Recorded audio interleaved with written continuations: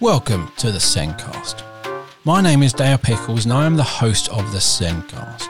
We started this podcast a few years ago as there was a lack of CPD around SEND. All staff in schools need training and support around SEND, but this isn't really possible with the funding available. The Sendcast is our way to try and help solve that problem, to help all teachers to be teachers of SEND and to help support staff be more aware of SEND. The Sendcast is also a great way to get that same consistent messages to parents and schools. Every week on the Sendcast we have a guest on to talk about something they are passionate about. My guest this week is Ginny Bootman. Ginny is currently a Senko of 2 primary schools in Northamptonshire, and Ginny's come along to talk about how to promote positive homeschool relationships through an empathy-based approach. The Sendcast is created and produced by us here at B Squared, and over the last 25 years we have supported schools to support students with SEND. We help schools show the small steps of progress pupils with SEND make. Over the last few years we've started to deliver high quality, easy to access training in CPD for schools around SEND. We launched Training for Education 2 years ago with the virtual SEND conference, and we now have an amazing lineup of speakers who have delivered sessions at our conferences or they've developed their own training courses. You can find out more about our conferences and our training courses and who delivers them by going to the Training for Education website, www.trainingforeducation.com. At the end of the episode, I'll be sharing an exclusive Sendcast discount code, so keep listening. Let's get on with the podcast.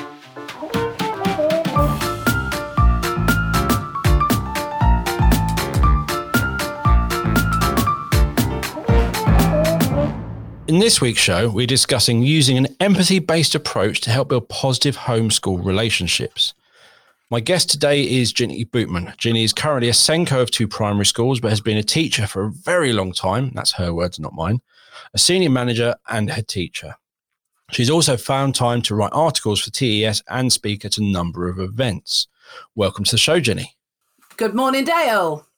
So schools and parents don't always get on, do they? No, they don't. There's a whole number of reasons why they don't get on, and it's very, very complex and really, really intertwined. And I think it becomes even more complex when parents have got children who have got additional needs, because there can often be a history behind there.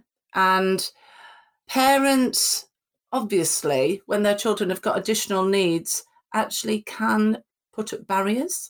And I think they want the best for their child now. They want the best for their child in the future. And in my experience, sometimes we do get parents coming to see us where the children have been in a different setting. And they are now in a very difficult situation where they are moving their child from one setting to another. And so they come to us as a school, and I hope they go around lots of different schools, and they are questioning us. They are trying to find out if we are the right school for their child. And they need to know about whether they can connect with us. They need to know whether they trust us. And that first meeting is pivotal. Yep, definitely. Because that first meeting, it's that first impressions do make the biggest thing. So if you walk in and they're a bit too busy, that's an immediate no-no. There's just lots of little things which you don't even realise. As someone who's been into lots of schools, there are lots of little signs which just make you go, Without even actually talking to them, just walking in the school, or maybe just the way, a few couple of things just make you go, interesting. Before you've even said anything or they've said anything, you've already got a bit of a judgment going on. And it's so important when parents come through the door. In normal times, I may even offer them a cup of tea. Because do you know what? We want to connect. We want to connect. There's this amazing triangle that I've learned about recently, the Logos, Pathos, Ethos triangle. And it really, really lends itself to initial meetings with parents and actually any meetings with parents. So when we're looking at it, for people who aren't aware of it, imagine that you've got that first meeting with some parents. They've come in, you've welcomed them, They know that they have got your undivided attention. That is so important, Dale, that they know that you are giving them your time. They come in and we have to read them. And if they come in and they're coming in very logically, and this is how I read it, in a logos way, they're the parents who come in with the information. Do you know what I mean, Dale? They come in with the folder or the information, and actually they are gauging immediately what you do with that information. And actually, what I do is I take the folder off them and I say, would you like me to look at this now? And they immediately will say either, yes, please, that would be great, Ginny. That's another thing about, I let them call me Ginny if they want to, and I find out their names or the way they want to be addressed. They're little things, but they make the big difference. So they come in and I say, do you want me to look? And I remember once a parent said, yes, I've got an educational psychologist report. Can you just have a look at that? I said, yeah.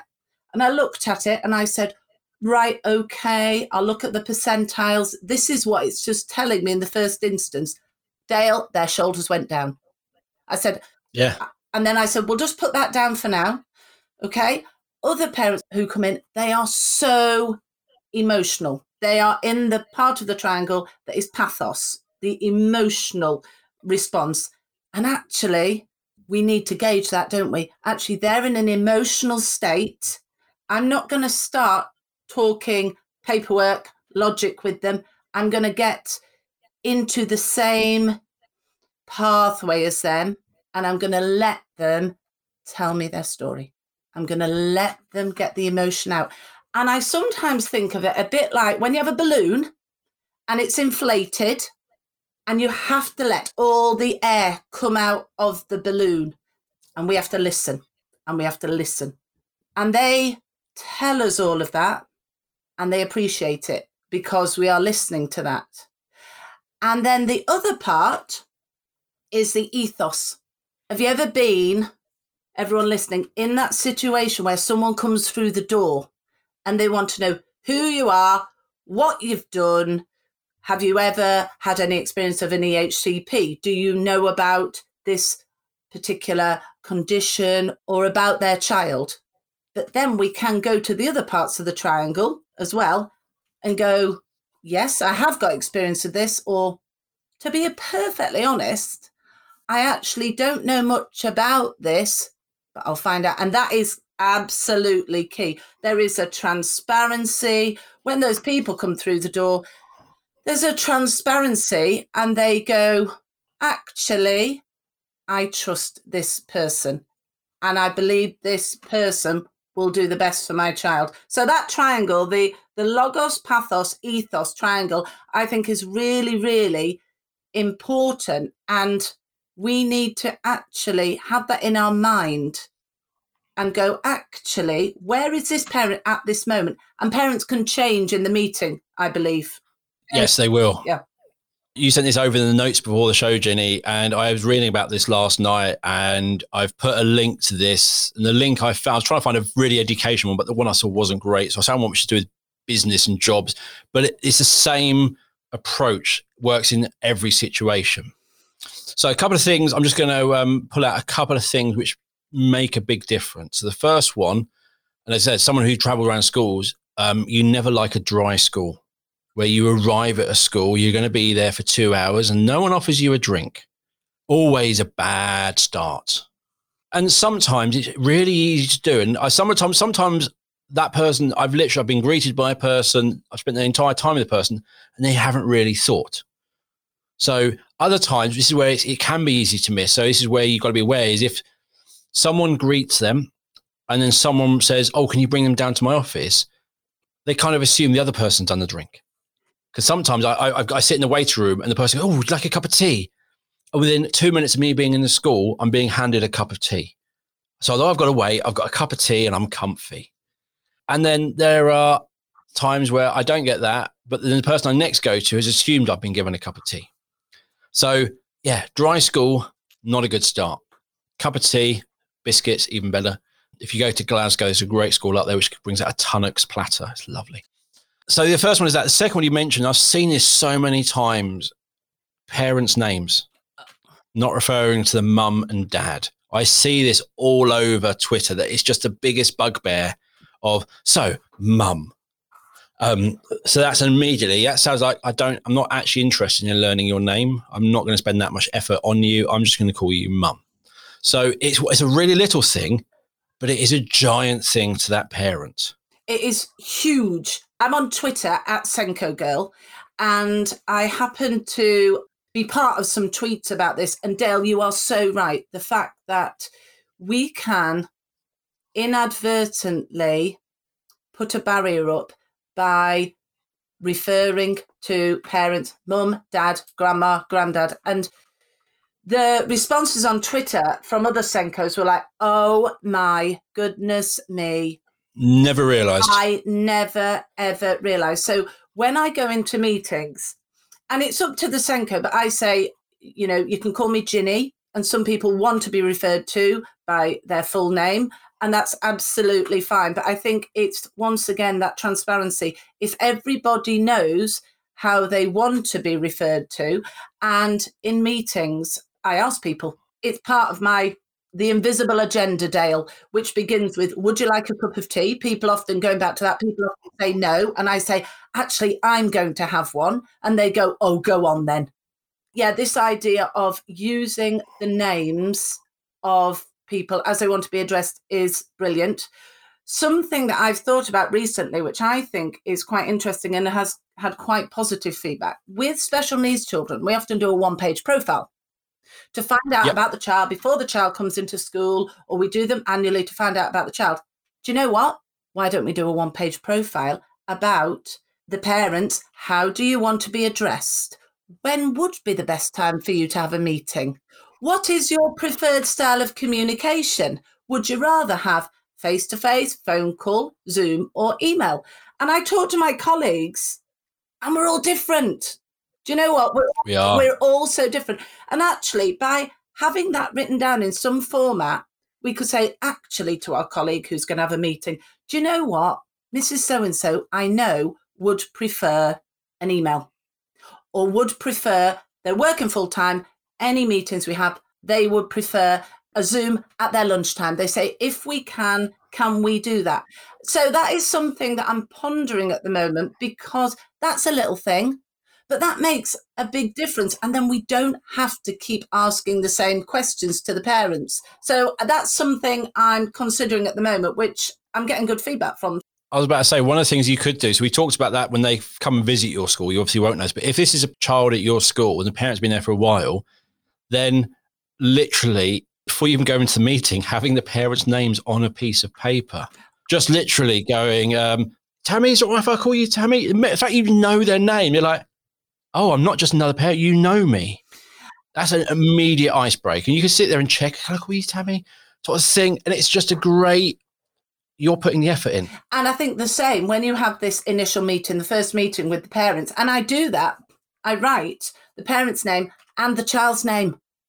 Because actually, has anyone ever been in that position where you actually go to a meeting and you meet the parent and you can't remember the child's name? How awkward is that? So knowing the parent's name, what they want to be referred to, checking the children's name as well, and actually finding out something about the child as soon as a parent comes through the door, or if the child comes with them, addressing the child.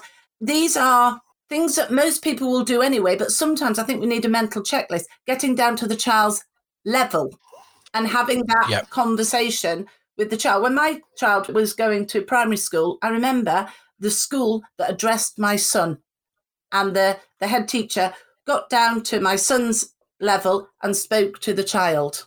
I think what is coming out, isn't it? It's the little things that make the big difference, and they build the connection and make the whole picture, don't they? Yeah, I remember visiting a school. We visited 3 schools looking for my daughter, and we chose the one where I think we had a tour with the children, which was genius, because the year 6s show you around, so you get to see it from a child's point of view, what they love. So that was genius. And then when we got back, it wasn't thank you, it was come into my office, and we sat down at the table in the head teacher's office, and she says, right, so tell me about you. And it was just one of those things where she was a very busy person. She's a head teacher, but she made time for us. And that was just literally, compared to every other school we've been to, those two things just stood out as a huge difference. We're like, they get it. They understand. They've really presented their school in the best way, with the children showing us, and then the teacher just going, so what do you think? And just talking about the children, talking about the school, finding out about us, and just having a bit of time. And then sometimes you are really busy. You're teachers. You are all very, very busy. You've always, I think, when those parents come in, you've got to do the swan thing, haven't you? Yeah. You've got to come along. Doesn't matter what's going on at that door where you're running as mad. As soon as you kind of meet them, you've got to be like a swan. You've got to be, I have lots of time for you. We can go through this. We can find out. We can work out where we've got to do and do all of this stuff. And it's got to be real. Anything can be done is how you need to make them feel. I think you have to say anything can be done, but there has to be a truth. Yeah. There has to be the truth, because it is so important that they do trust us, and that from the onset say what we can do and what is going to be more difficult or something that we need to look into more. Yeah, I think it's important to listen to it all, and rather than, well, we can't do that in the first 3 minutes. It's more like you get to that later on. Before you want to sit there and go, so I've got to stop you there. You don't want to do that. You literally got to listen and find out. And their perceptions of what they want, need, or expect are going to come from all their experiences. You kind of need to unpick that. So why do you believe that? You haven't met the child at this point. You're just going what the parent feels or thinks. And it is a lot of time, it is for a parent. It's a whole huge complicated world they're finding out about. Previous setting might not have been great, which is why they're coming to you. So there's lots of things you've got to work out and pick through it all and find out kind of what they want and kind of listen to it all. And then at the end, I would do at the end, you sit there and go, cool. And then you explain, because that way they've had a chance to let it all out and they've listened, and then they're on your side. And then when you sit there going, realistically, this is what we can offer. To get to here, don't say no, to get to here, we would need to be able to do this. So they might not have any HCP yet, then that might be, we'll have a look at doing that. But as you said, you've got to manage their expectations, but you don't want to be going, you're not having that, can't do that, can't. You want to do that, you've got to listen to it all and get that, and then give that explanation at the end of what is currently possible with the situation they're in and you're in, and where you can go from there. And I also think if it is a meeting where the Senko is there with the parents, it's also a case of saying, actually, I need to talk to my head teacher as well about this to ensure that everybody in the school has a full picture, and then to agree a time for another meeting, or that you will get in touch with them either by phone call or so that this is the start of the journey. Because I think often there needs to be time to consider for both parents and the school. And I always say to parents, have you looked around any of the schools? Do go and look around other schools, because actually you need to find the right school for your child. And do you know what? If on this occasion my school isn't the right school, do you know what, Dale? That's absolutely fine, because my role is to ensure that each child gets the right environment for their needs. And I think parents find that actually quite refreshing, because this is us. This is what we are. There are other schools that can offer different things because of the different size of the schools. So go and have a look. I say it's a bit like a wedding dress. You'll know when you found the right one. Not for me. I've never really done wedding dress shopping. No, hopefully I never will. It is important that there is that go and look at other schools. And actually, when you get in the car or when you speak to somebody else about this visit, you will have so many questions. I'm on the end of the phone. Give me a ring, email me, because you will have so many more questions as soon as you leave the door. Yeah. You've done it twice. I meant to mention after the first time, you said two things which I think are also very, very crucial. You're not supposed to have every answer. That's an important thing. Some people feel that they should have every answer, and they will try and answer questions like they know it. And you either will get caught out because the parent who's done loads of research has all this, and you're saying stuff and they're going, no, which can lead to a really bad situation. But I also think generally, if someone says, I don't know, You're like going, wow, that's quite honest of you. And Carrie and Dave, who are the pop coaches, Yep. They have children. They do lots of talking. And they've done amazing talk when they sat there and go, parents and Senkos work together. So the Senkos can learn from the parents and the parents can learn from the Senkos. It's not the Senko is supposed to know everything. It's actually, you might know something about autism, but this child's autism is unique and you can only learn that from the child and the parents. So you don't have to know everything. You can say, I don't know about that yet. We'll look into that, or I'm not sure. And again, saying, I can't answer that now. I need to check with the head. It's great because that way, if you just give me an answer and I'm not quite sure on something else you said, I won't really believe you. Yes. Yeah, we can do that. I'm going, that's interesting. I'll check that with the head. It's like, well, okay, now I know I'm going to get the real answer. If you're checking with the head and I get an answer back, then that is a definite, not just you trying to sell me and get me into the school or things like that, or saying anything to make me happy or to get out of the meeting. Things like that, saying, I don't know, is a huge thing. Yeah. And I always say, I know what I know, and I'll find out what I don't know. An example of this was I had a parent came to see me and their child had specific needs. And I said, this is not something that I've got expertise in, but I will find out about it. And I looked it up and I bought a book. I read up about it. And the next time we had the meeting, I went, oh my goodness, I understand this so much more. I could see that the parents were genuinely really pleased because I'd read up about it. And then in the meeting with the class teacher went, Ginny, actually, I'll have a read of that book. And then there was a book actually that was suitable for the parents to read to the child, which I'd also bought. They were like, can we have that book? And so it's just, like you say, just being honest. And I think also on that point, there have been times in my time as a Senko when I have been challenged by a parent and I have said, I can't disagree with what you're saying, because actually on this occasion, you are right. I can't disagree. And they go, okay. And I say, right, this is what I'm proposing that we will do now.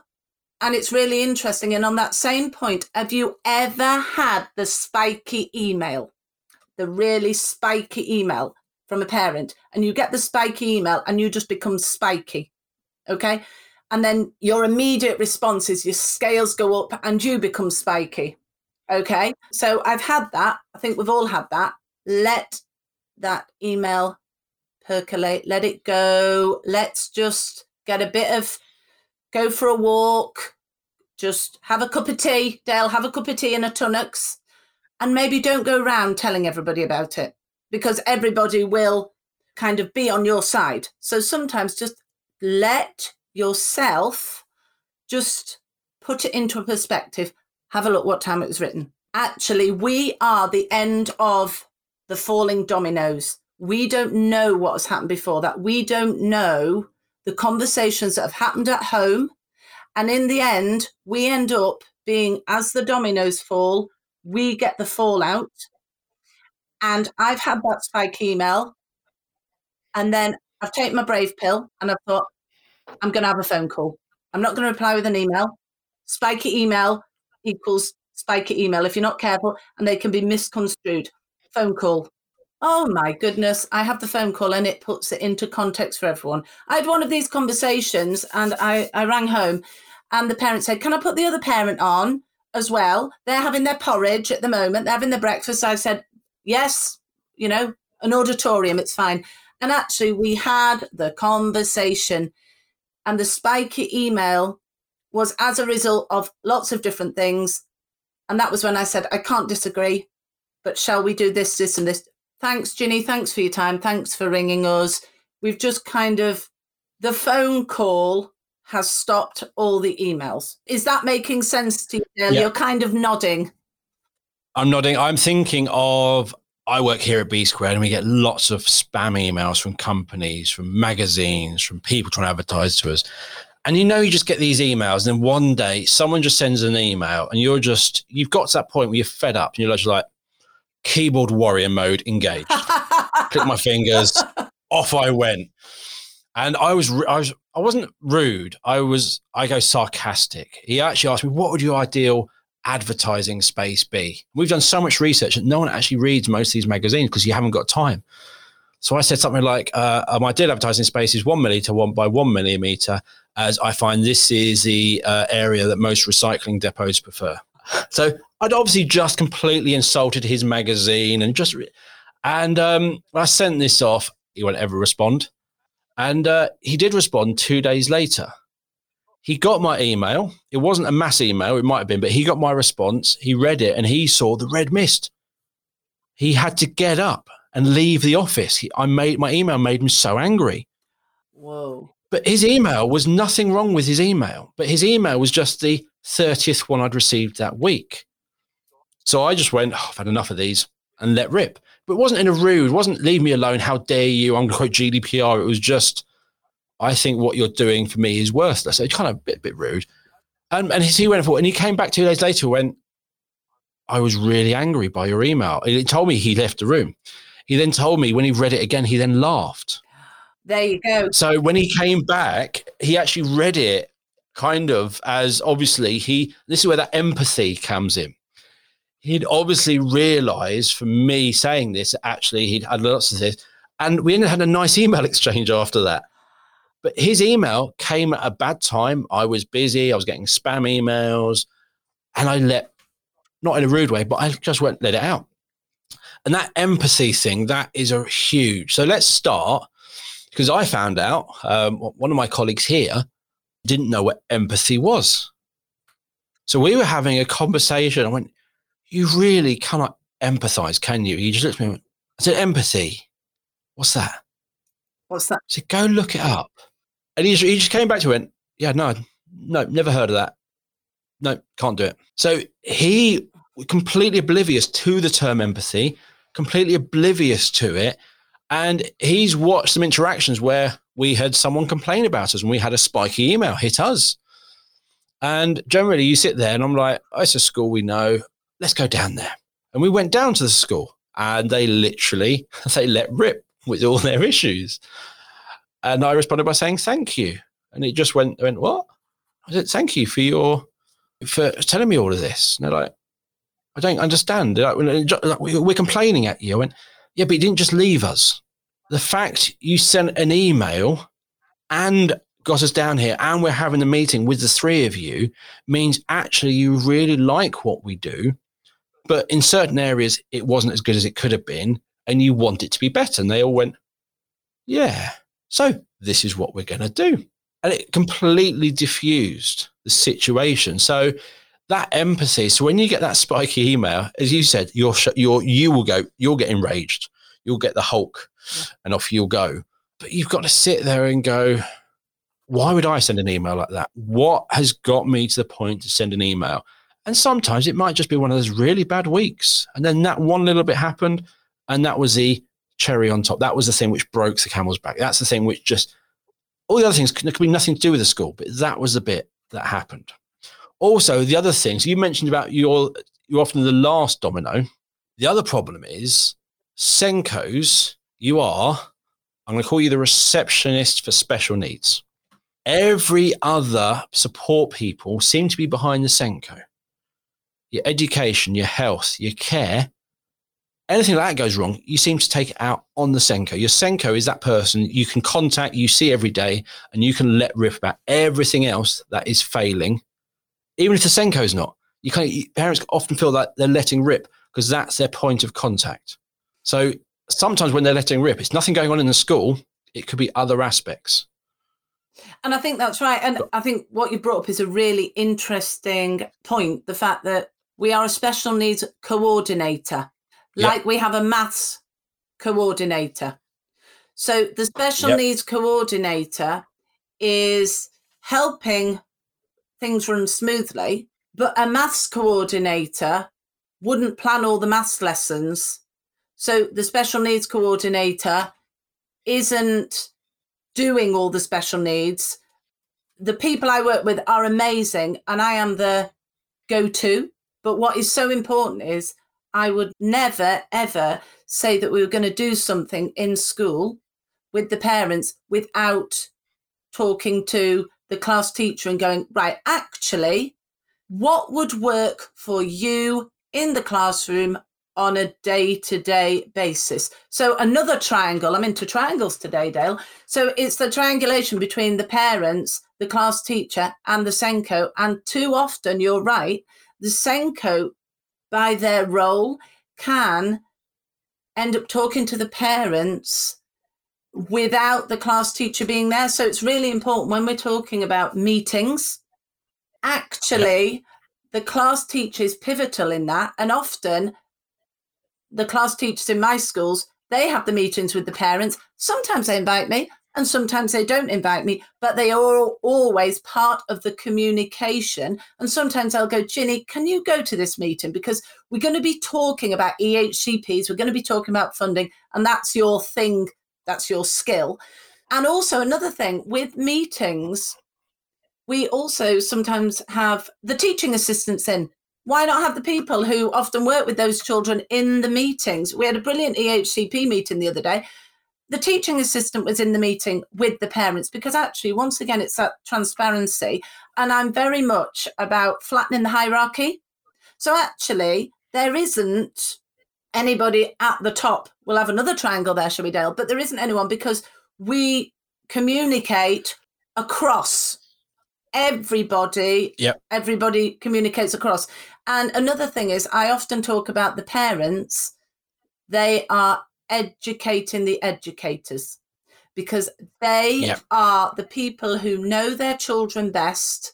And it's about saying, what do you think? Or have you got any guidance? Have you read anything? Can you give me something to read? And the parents are phenomenal.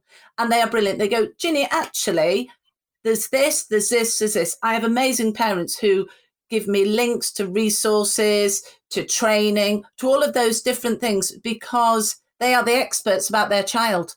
They are the experts. If we're going to put in any intervention for a child, we need to say to the parents, what do you think? A prime example is we often have sensory boxes in school for children, right? Yep. And if you go on the internet, you can buy all of these sensory toys and whatever. I've learned the best sensory toys for children are those things that their parents identify. And then we have that liaison between home and school. And they are things I would never have thought because they know their children, they know their sensory needs. And I would never have chosen those items to put in this special box. An example I've got is a child who's one of the parents works very long hours. They don't see the parent as much as they would like. So they've had, listen to this, a crocheted parent made for the child that is a sensory toy for the child. Nearly makes me cry when I talk about it. And that is, how amazing is that? That is a link from home to school in that special box for that child that just brings, you said the word comfy earlier on, and I love that word. Actually, it's about children feeling safe, secure. Let's throw the word comfy in there. And actually, it's just that whole seamlessness. I think the seamlessness between home and school. And I had a meeting with a parent and I said, you've mentioned this crocheted parent, the crocheted parent. There you go, name of the book. Is there any way that that could come in with your child as part of their sensory box? And they were so pleased. And they were like, oh my goodness, yes, we'll do that. So it all comes down to home, school, the Senko, the teachers, and everybody who works with that child, and the outside agents. I have amazing outside agents. I give them a cup of tea as well, Dale. They come back, but I'm going to provide tunnocks now. But once again, the agents talk to the parents. They talk to me. It's just a wonderful kind of dot to dot for the child. And the child is in the middle. And the word comfy, I talk about the comfort blanket. We provide the comfort blanket with the child in the centre. So I'm just going to pick on that, the sensory box bit. When you buy a sensory box, you're buying a box off the internet, which is scientifically proven to be good and sensory. Yes. However, every child's unique, and those parents are doing it trial and error. So my daughter, when she was young, the muslins little babies have. We had Muzzy. That lasted quite a long time in our house, but only ones with certain labels. She would sit there, just rubbing the label in her fingers. It had to be one of those satiny labels. Whereas if we had some of them with the coarser ones, she literally would never touch them. So she learned over time what she liked, and we learned over time. So when it comes to sensory, ask the parents. They will tell you all the stuff. And not only that, it's got to be this one with this made between 1993 and 1990. They will tell you very specifically, this is what works. Could save so much time for you as a Senko, save so much issues, because actually you got the right stuff from the beginning because the parents have just helped you. And we learn all the time. So I had a child years ago who liked ribbons. And initially we gave her a basket with all different ribbons in, all different textures, all different. We found the one that she liked. And then I went to a well-known art store and I bought meters and meters of one colour ribbon that she liked. She liked that colour. She liked that texture. And then I would cut the ribbon into 10 centimetre lengths, right? And she would have that. And when she lost it, we gave her another one, which was exactly the same. So it didn't matter if the ribbon went awry, because she could always have the same one. And I do have a little box of ribbon. And the lovely thing is all the children, I'm like the Mary Poppins of ribbon. Any child, when I go around my schools, if I'm giving out ribbon, they'll go, oh, can I have the aqua blue? Can I have the aqua blue? And I go, can I have a bit for my sister? Yeah. So we are giving out these things. They don't cost much money. And yet children have got the colour that they like for a reason. And actually, colours is another thing we could talk about. I made a sensory box for a child once I found out the colour that they liked, because there was a particular colour they liked for whatever reason. But the idea of a child being able to have a sensory, not really a toy, is it? Even a ribbon, and it doesn't matter if that gets lost because they can have another one.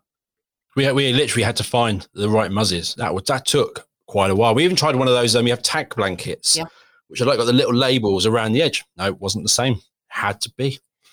So I think we ended up with 3. Those lasted years. Those 3, we had to carry them through. They got worse and worse, but we got there. And the other thing is, just to say about sensory things, the homeschool liaison, the little things make the biggest difference.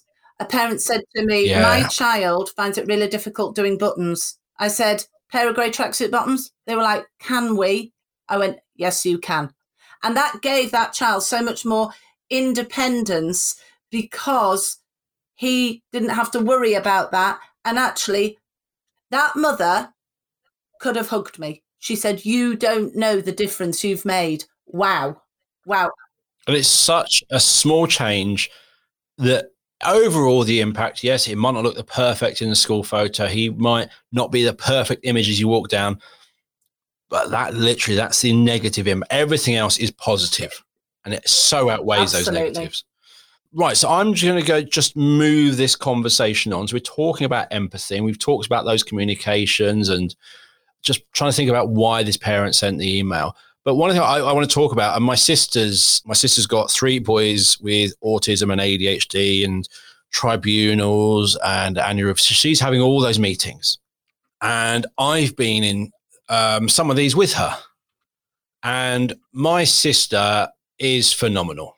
She is a phenomenal person. She's incredibly intelligent, strong, passionate, amazing. And you see her prepare for these meetings. She has all the paperwork. She's highlighting. She's got the code of practice. She's an armed lady.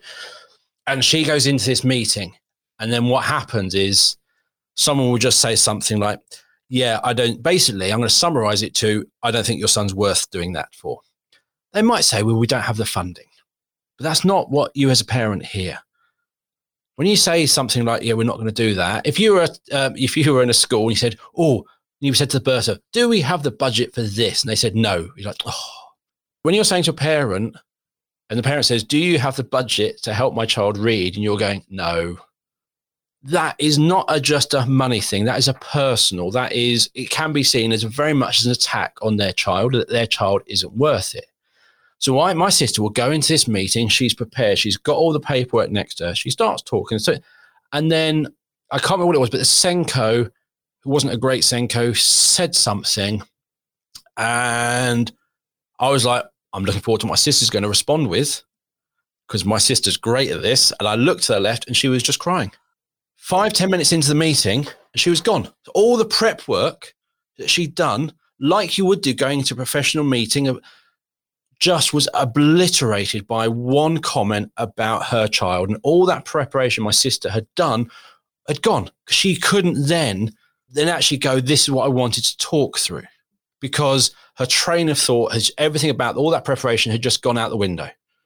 And from that moment, my sister was on the back foot, trying to manage her emotions so she could try and discuss, but it was absolutely ruined. So when you do have these meetings, yes, to every person in that room, this is a professional meeting. Apart from the parents, this is not a professional meeting. This is a meeting that is going to affect their child's whole life from that moment on. It's going to affect the home life of that family. It's going to affect that family, time, emotion, financially, for the next 40, 50 years. So when they say, I need this, they're not just saying, I'd like a shiny color pen or I'd like an aquamarine ribbon. They're asking for something which is going to make a difference for their child's entire life. So when you're saying no, think about how to phrase that. And sometimes you might have to use the words, I cannot disagree. However, this is the law. This is the policy I have to follow. Because you don't always have to agree with that policy. You can be on the parent's side saying, I completely agree with you, but actually in this situation, there's nothing I can do because of this. And then explain what the options are. And that's a big thing, is don't just say no, don't just dismiss, don't just say that. In some of these meetings, these parents are on the very, very edge, and they go over the edge emotionally from just what a few words can be said, that if you just said in a budget meeting, you would say it in that way. And if you say it in the same way in the annual review meeting, you are going to rip the heart of that person straight out their chest. So really think about what is the impact of not doing this to that family. I think, and also it's not what you say, it's how you say it. And I come back to, yep. I would say I am quite an emotional person. And sometimes I have to go to the logos, to the logic. And people sometimes in meetings actually do need the logic, and then we understand why. I think what worries me is when you haven't got a Senko and home who are working together. There should not be a hierarchy. This is a team. What we need for our children to strive now and for the future is we need to have that feeling that everybody is on a par with one another. And once we get that, and once we get the transparency and the trust, then we don't have the boundaries. That brick wall came down in that meeting for your sister, and it came down, and she would not feel listened to anymore in that meeting. And that upsets me so much, because she would come out of that meeting feel she hadn't done her child justice, because she had allowed the barrier to come down. So then she would go home and feel bad about herself. In my ideal, so I had to have a meeting with the LEA. The parent and I had a pre-meeting. Okay. So the parent and I had a pre-meeting, and she said to me, what unfortunately happened to your sister, we could hope wouldn't happen. She said, Ginny, I want us to have a pre-meeting so that we're exactly on the same wavelength. she said, because I don't want to let you down, and I don't want to let myself down, and I don't want to let my son down. So we had the pre-meeting, and I said, I'm there. So if you find it difficult to say something, I will be able to speak for you. Guess what, Dale?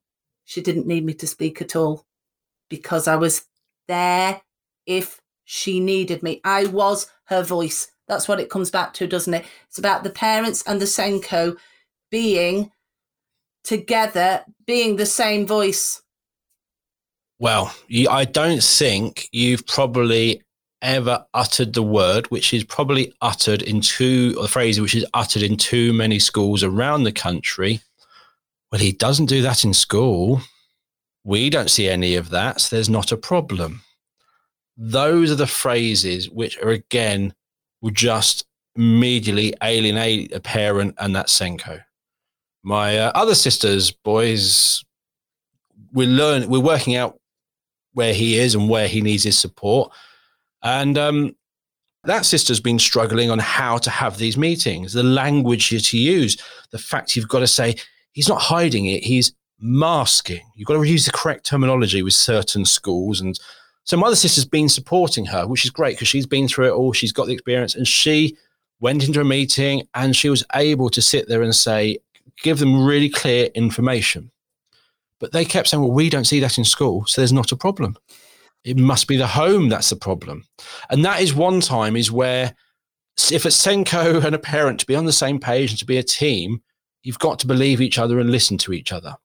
When you've got parents saying, I've got huge issues, and I see this on Senko groups going, I've seen somebody say on a Senko group, I've got a child who's wonderful in school, but they're really struggling at home and it's a nightmare. So what resources can I do to help mum? Everyone just responded, it's probably the school that's causing the issue. You just haven't worked out what the issue is, and they're masking it and then unloading at home. So they might not see it in school, but you've got to find out. You can't just dismiss it. You've got to do your research and work out, when is it happening? What's the worst bit at home?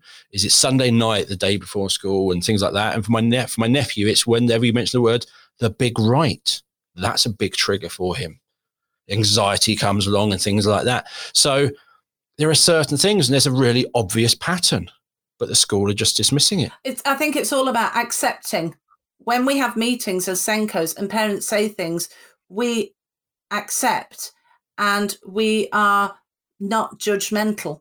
That we go and we find the patterns. It's really important, Dale, what you're saying. Okay, let's see. Could it be because, and children do mask at school sometimes because they want to conform. It's a Russian doll analogy. So the outside of the Russian doll, they can at times conform. And then when you get to the middle of the Russian doll, nearer the middle, because a parent's love, one would hope, is unconditional, that they are tired. They go home. They've had enough because they have conformed at school. So then we break it back down and we go, right, actually, what days is this happening? Okay, and we see patterns, and patterns are so important. And a lot of my work is getting patterns identified and to see, oh my goodness. And then you have the dialogue with the parents, and suddenly you have that light bulb moment and you go, oh, I had a parent and he said to me, oh my goodness, yes, that's when it is. Why didn't we see that? And I was like, well, because unless we write it all down, we wouldn't see it. So it's all about that working together and accepting, not dismissing, and if there are differences between home and school, what avenues can we go down to support parents? And sometimes it is signposting, but it is just about being human, listening to understand. And parents know that when they come in, they are going to be listened to, and there isn't a judgment, because actually it's all about working together. Well, we've been talking for about 50 minutes, so it's time to wrap it up. Big thank you for coming on the show today, Ginny. Ginny's given me some links to share. So we mentioned that logos, ethos, pathos, and the rhetorical triangle. So I've got that. I've got a book by Dr. Andrew Curran. I've got a book by Jamel Zeki, War of Kindness. Dr. Andrews is a little bit of big stuff about the brain, so it's how the brain works, which looks actually really cool. I was having a look at that last night. And also Brené Brown, her work on empathy. So Brené Brown, if you have anybody who wants to know about empathy, she has got, there's a brilliant cartoon, and it's all about when people are feeling very down, it's as if they're in the bottom of a very deep, dark hole, and we have to choose to climb down and walk along with them in their shoes. Hence, #follow the empathy road and my little red shoes, Dale. It's all about us walking in the shoes of other people. I must tell you, there was an amazing art exhibition. I think it was in America. And you put on headphones and you heard somebody's story. And as you listen to that person's story, you actually put on that person's shoes and you walked around the art gallery in that person's shoes and you found out about their story. And I think that is what we're talking about. Walk in other people's shoes. If you want to find out more about me, I am at ginnybootman.com. Follow the empathy road. I will be sharing your contact details with everyone, whether you like it or not, Ginny. So I'm sharing those. You'll see those all in the show notes, so you can get in contact with Ginny. So big thank you for listening to the show. If you haven't subscribed already, please subscribe. You can find links to subscribe across all the different podcast platforms on our website, which is www.thesencast.com. And please follow us on social media. On Twitter, we are at The Sencast, and on Facebook and Instagram, we are The Sencast. And if you listen to us through iTunes or Apple Podcasts, please leave us a review and let others know what you think. Before you go, I'd just like to remind you to check out the Training for Education website. You'll find a number of guests on the Sencast are speakers at our virtual Send conferences, or they have recorded their own training courses. Training for Education is a great way to get CPD for all staff around SEND, not just the Senko. That is effective and affordable. Visit www.trainingforeducation.com for more information. And as an exclusive gift to Sencast listeners, you can get 10% discount on the virtual Send conferences, future or past, by using the code SENDCAST10. Thank you for listening. We'll be back soon with another episode of the Sencast. It's goodbye from me. And it's goodbye and from goodbye. Senko Girl.